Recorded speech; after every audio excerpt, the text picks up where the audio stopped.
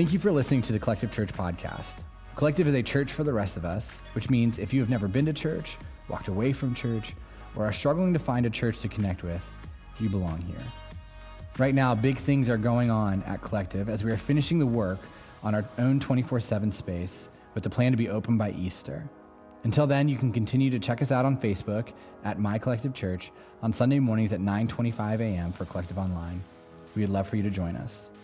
God is moving at Collective and in the city of Frederick, so stay tuned so you can be up to date on what's going on and how you can be involved with what's next at Collective. Now, let's get into today's message.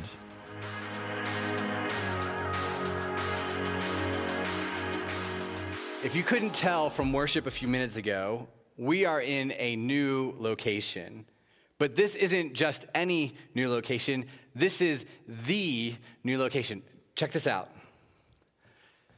This is our new auditorium. Check it. Wonderful. Look at those seats. They have cushions, no longer black metal seats.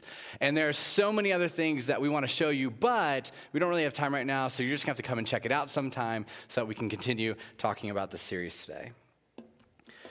So I want to start by talking about what the next few months are going to look like for Collective.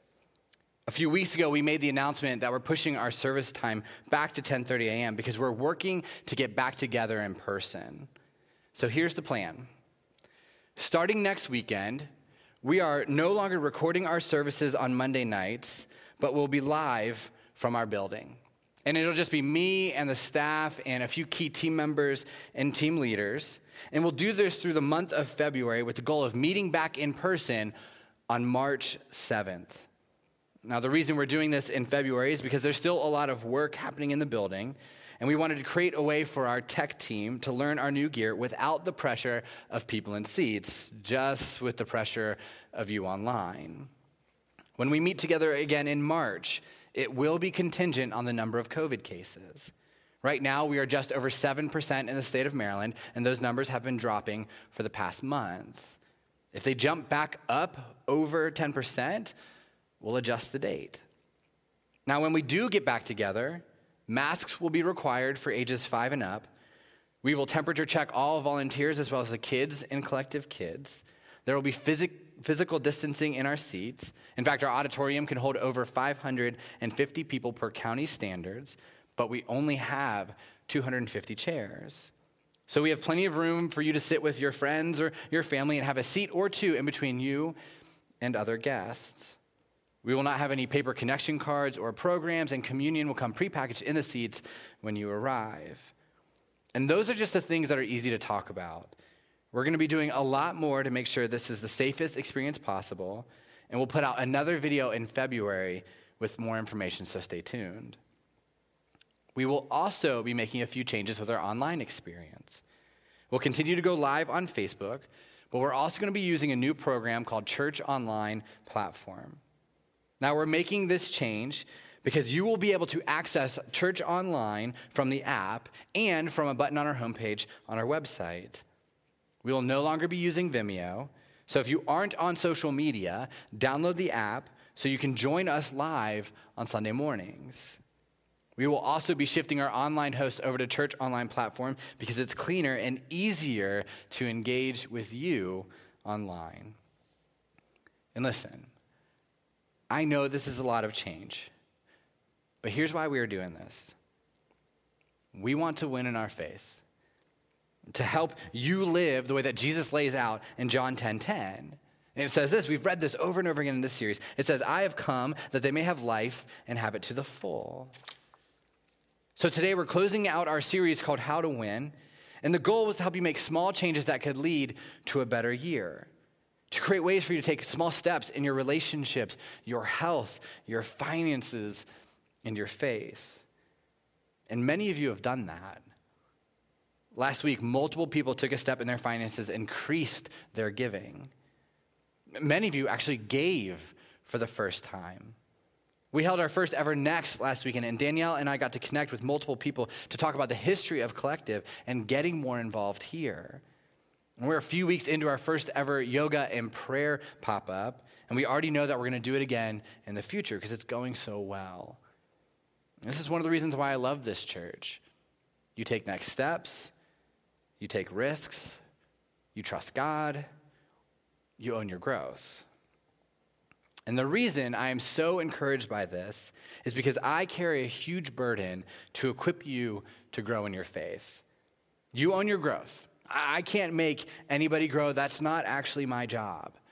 But I'm here to help guide you on this journey. And I carry a huge burden to lead and equip you so that you can make the right choice to grow and experience the life that Jesus has for you, a life to the fullest. So one of the things that keep me up at night is this question: how do I create space for people, for our people, to grow in their faith? And this doesn't matter where you are when it comes to spirituality. You can be an atheist who's just checking out Jesus. You can be a missionary for Jesus every single day of your life. But I want to help you win in your faith. And so that's what I'm hoping to teach you today. I'm going to share some data with you that you're probably not aware of and challenge you at the end of this message to put together an action plan so that you can grow. Now, you've heard me say this before, but the number one predictor of spiritual growth is daily reflection in the Bible. That's it. In fact, this is why we do our collectives the way that we do them. Our small groups that are kicking back off in February use something called the SOAP method: scripture, observation, application, prayer. So what they do is they get together, they read the Bible verses from Sunday, they talk about what stands out in the story and what they learn about God and people, they apply it to their own lives, and the discussion closes with prayer. Now, this is not groundbreaking, but it is the easiest way to read your Bible. Now, we do it like this in our small groups, and the reason why we approach discussion this way is because we want to give you the tools for reading your Bible. So you can use this method: scripture, observation, application, prayer. And when you do this, you will begin to experience life change.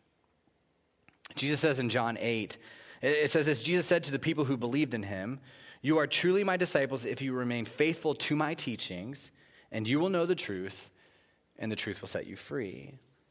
Jesus says when we remain faithful to his teaching, we will experience freedom. And I can tell you that's true in my own life, and I've seen this be true in the lives of people around me who daily choose to root themselves in Scripture.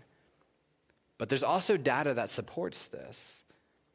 Lifeway Research did multiple studies about reading your Bible daily, and here's what they found. Reading the Bible 4+ times a week decreases your odds of giving in to these temptations: drinking in excess, viewing pornography, having sex outside of marriage, lashing out in anger, gossiping, neglecting family, overeating, and mishandling money. But that isn't all. Reading the Bible 4+ times per week decreases your odds of struggling with these issues of feeling bitter, self-destructive thinking, feeling the need to hide what you do or how you feel, having difficulty forgiving others, feeling discouraged, experiencing loneliness, experiencing fear or anxiety. Reading the Bible 4+ times per week will give you significantly higher odds of giving financially to a church, discipling or pouring into others, and sharing your faith with others. Reading the Bible 4+ times per week will also give you significantly lower odds of feeling spiritually stagnant or feeling like you can't please God. Psalm 119 says, "Your word is a lamp to guide my feet and a light for my path." The Bible guides us. It teaches us God's will for us. It comforts us. It gives us hope. It brings us peace. And reading the Bible is not a quick fix, because reading is irrelevant if there aren't any actions. What matters is that you take what you read and you act on it. James says in James 2, "Now someone may argue, some people have faith, others have good deeds.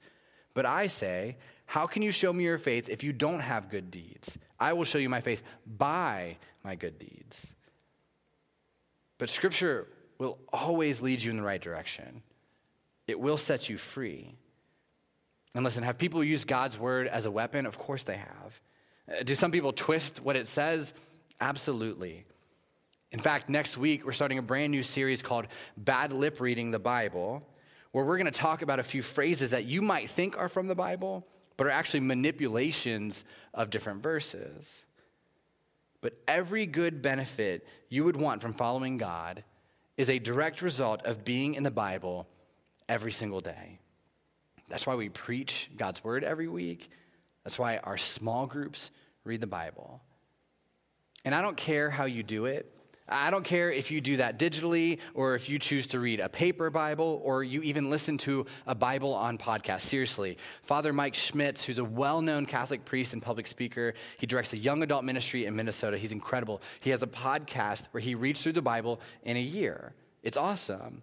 And you should check that out if you're not someone who loves to read. But the data is very simple and always has been. If you spend time daily in the Bible, in God's word, you will hang on to Jesus. And if you don't, you won't. And that's not my opinion. That's what we know from countless studies and research. So if you want to win in your faith this year, it starts with daily Bible reading. It really is that simple. Carve out time every day to read your Bible and reflect on what you are reading. And I know this might seem intimidating, so here are a few small ways that you can actually accomplish that goal. You can start by reading a chapter a day in the book of Proverbs. There's 31 chapters, and so you can finish it an entire month. You can actually do the same thing with the book of Acts. Acts is a story about how the church started, and there are 28 chapters. If you're looking for something to start that on February 1st and read it through the whole month. You can start by reading the biographies of Jesus in Matthew, Mark, Luke, and John. You can do a daily reading plan through the YouVersion Bible app. Like they will actually send you a Bible verse every single day that you can read. You can buy a Bible in a year book. These are amazing, and they show you how much to read every day so that you don't have to figure it out for yourself. There's a book out there called Core 52, written by Mark Moore. Now, it doesn't touch on everything in the Bible, but just the 52 most mentioned topics. And here's the thing, though. It really is simple. It just takes discipline. And if growing your faith this year is a priority for you, it starts with reading your Bible. When my family first started to go to church, my dad was sharing with my uncle about the reasons why he liked the church and everything that he had been learning. And I remember my uncle saying that it was cool that they play good music and have good sermons that are engaging, but what do they believe? And my dad responded by saying, I don't really know. But my uncle persisted, what do they believe? I don't know. He pushed again, Scott, what do they believe? To which my dad responded, I don't know, just read your Bible. But my dad actually said, I don't know, just read your fill-in-the-blank Bible, and trust me, it wasn't the word holy that he said. So in 2021, just read your Bible. Now, that really should be the end of the message, right? You want to win in your faith, read your Bible, open it up. It's that simple. But there's actually something that makes that really complicated right now. There's a catch. Let me explain. Back in March, we were told that millions of people would die from this virus by the year's end. And the truth is, it scared us all. So because we had wisdom, we wisely shut everything down. And more people died last year than what's normal because this virus is real. It's a real thing. And for the first 2 months of COVID, we as a church experienced what every other church in the country that's over 200 people experienced. Our impact and reach went through the roof. We were reaching more people for the gospel than doing that online than we'd ever done in person in the history of our church. And I was pumped. We saw people get baptized, giving increased, digital groups were happening. We had a larger impact on our community. Our team was flexible, and it all happened while we stayed home. But then in early July, our online engagement started to slowly drop. And I started to worry about what we were doing wrong. I was on Zoom calls every week with pastors from all over the country, and I learned that what was happening at Collective was happening at almost every church across the nation. Meaning in April, May, and June, churches were reaching more people than ever because of online church. But in July and August, engagement in online church started to go down. Now, a big piece of that was screen fatigue, loosening COVID guidelines, warmer weather. But the end result for us was that we were engaging 50% less people than we were a year ago. And this was true in almost every single church. And while all of this was going on, people were experiencing more brokenness than ever. And you've probably read the stats or heard the stories.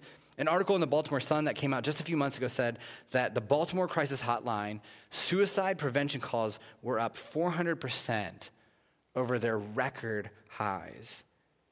Marriages are failing right now at an unprecedented rate. My counselor, who runs a massive therapy network, told me that for the first time in years, they are literally having to turn away clients because they cannot hire counselors fast enough to deal with the mental health issues that are going on. In fact, a study just came out today saying that the mental health impact of this will last years. And you get it. You're there. It's no vacation. Add that to working from home, plus digital learning, plus social isolation, plus losing things that matter, and we're struggling. I mean, just look at the alcohol sales. Alcohol is being sold at record highs because people are trying to find ways to cope. And so I'm facing this, and I want to help you grow. And I see all this brokenness, and online engagement has gone down, but we need to be safe because of COVID. And I'm thinking, what do we do? Right? Because right now, people need Jesus more than ever, and people need hope more than ever. They feel it. We feel it. I feel it. So what do we do? What do we do? And then in November of this year, I heard about a groundbreaking study. And remember, one of the benefits of 2020 is that we're going to learn things this year that we wouldn't have been able to learn otherwise. And I read this study that was put out by the American Bible Society. And if you aren't familiar with them, they exist solely to get people reading their Bible. That's it. All they care about is how much people are in God's word, because that's what they want to know. And they're the ones who found out that the number one predictor of spiritual growth is daily reflection in your Bible. So long before 2020 started, they decided that they were going to do a big survey to see the nature of what is going on spiritually in our country. And they had decided that they would do the first half of the survey in January and the other half in July. And this was all before COVID started. They had no idea this was coming. Well, they published the results this fall, and when they came out, they had two things that were very fascinating from the study. The first result confirmed what they'd been doing in years of studies. The number one predictor of spiritual growth is reading your Bible daily. They already knew that, but they actually confirmed it all over again. The second result, though, was more interesting. Now, they couldn't have known this without what was going on in our country, right? Because they did half of it in January, then the other half in July, when most churches in the United States weren't meeting. And so they got some additional data points that they didn't expect, and here's what they learned. We now know, not think, not postulate, not surmise, we now know that there is an inextricable link between daily Bible reading and in-person church attendance. Now let me say that again. We now know that there is an inextricable link between daily Bible reading and in-person church attendance. The data shows that Bible reading is the number one predictor of spiritual growth. But when people aren't physically in church, they both fall apart. They learned that online church just doesn't cut it when it comes to leading people to get into the Bible daily, which is the number one domino for your spiritual growth. And listen, I can only speak for myself, but this was true in my own life. I'm just being honest with you all. My Bible reading hit its lowest point in years this summer. And I know that I'm not the only one. And the American Bible Society would say that this is linked to the fact that we are just doing church online. Now, I get that that's a generalization and there are people who break the norm. But here's what I think. I think Jesus knew what he was doing when he started the church. And it just confirms what we've said around here at Collective. And I need to say this again because our production team is amazing and our new setup and our new building is a huge step up. But church is not a production. Church is not something that you consume.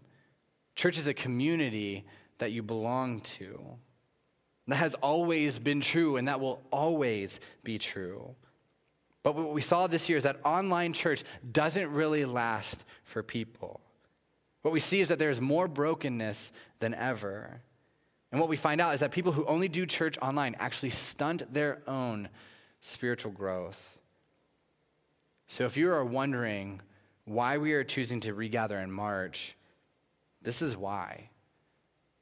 It isn't because the building is complete. In fact, there will still be parts of the building that are getting worked on and set up. And we will have wisdom to regather safely. But we'll also have faith to take a risk because we know that we need church. Our mental health is better when we are in church. Our relationships are stronger when we are in church. Our marriages are healthier when we're in church. Our spiritual growth happens when we are in church. We read our Bible more when we are in church. Now, Michael, are you saying that if I'm not in the building, I won't grow?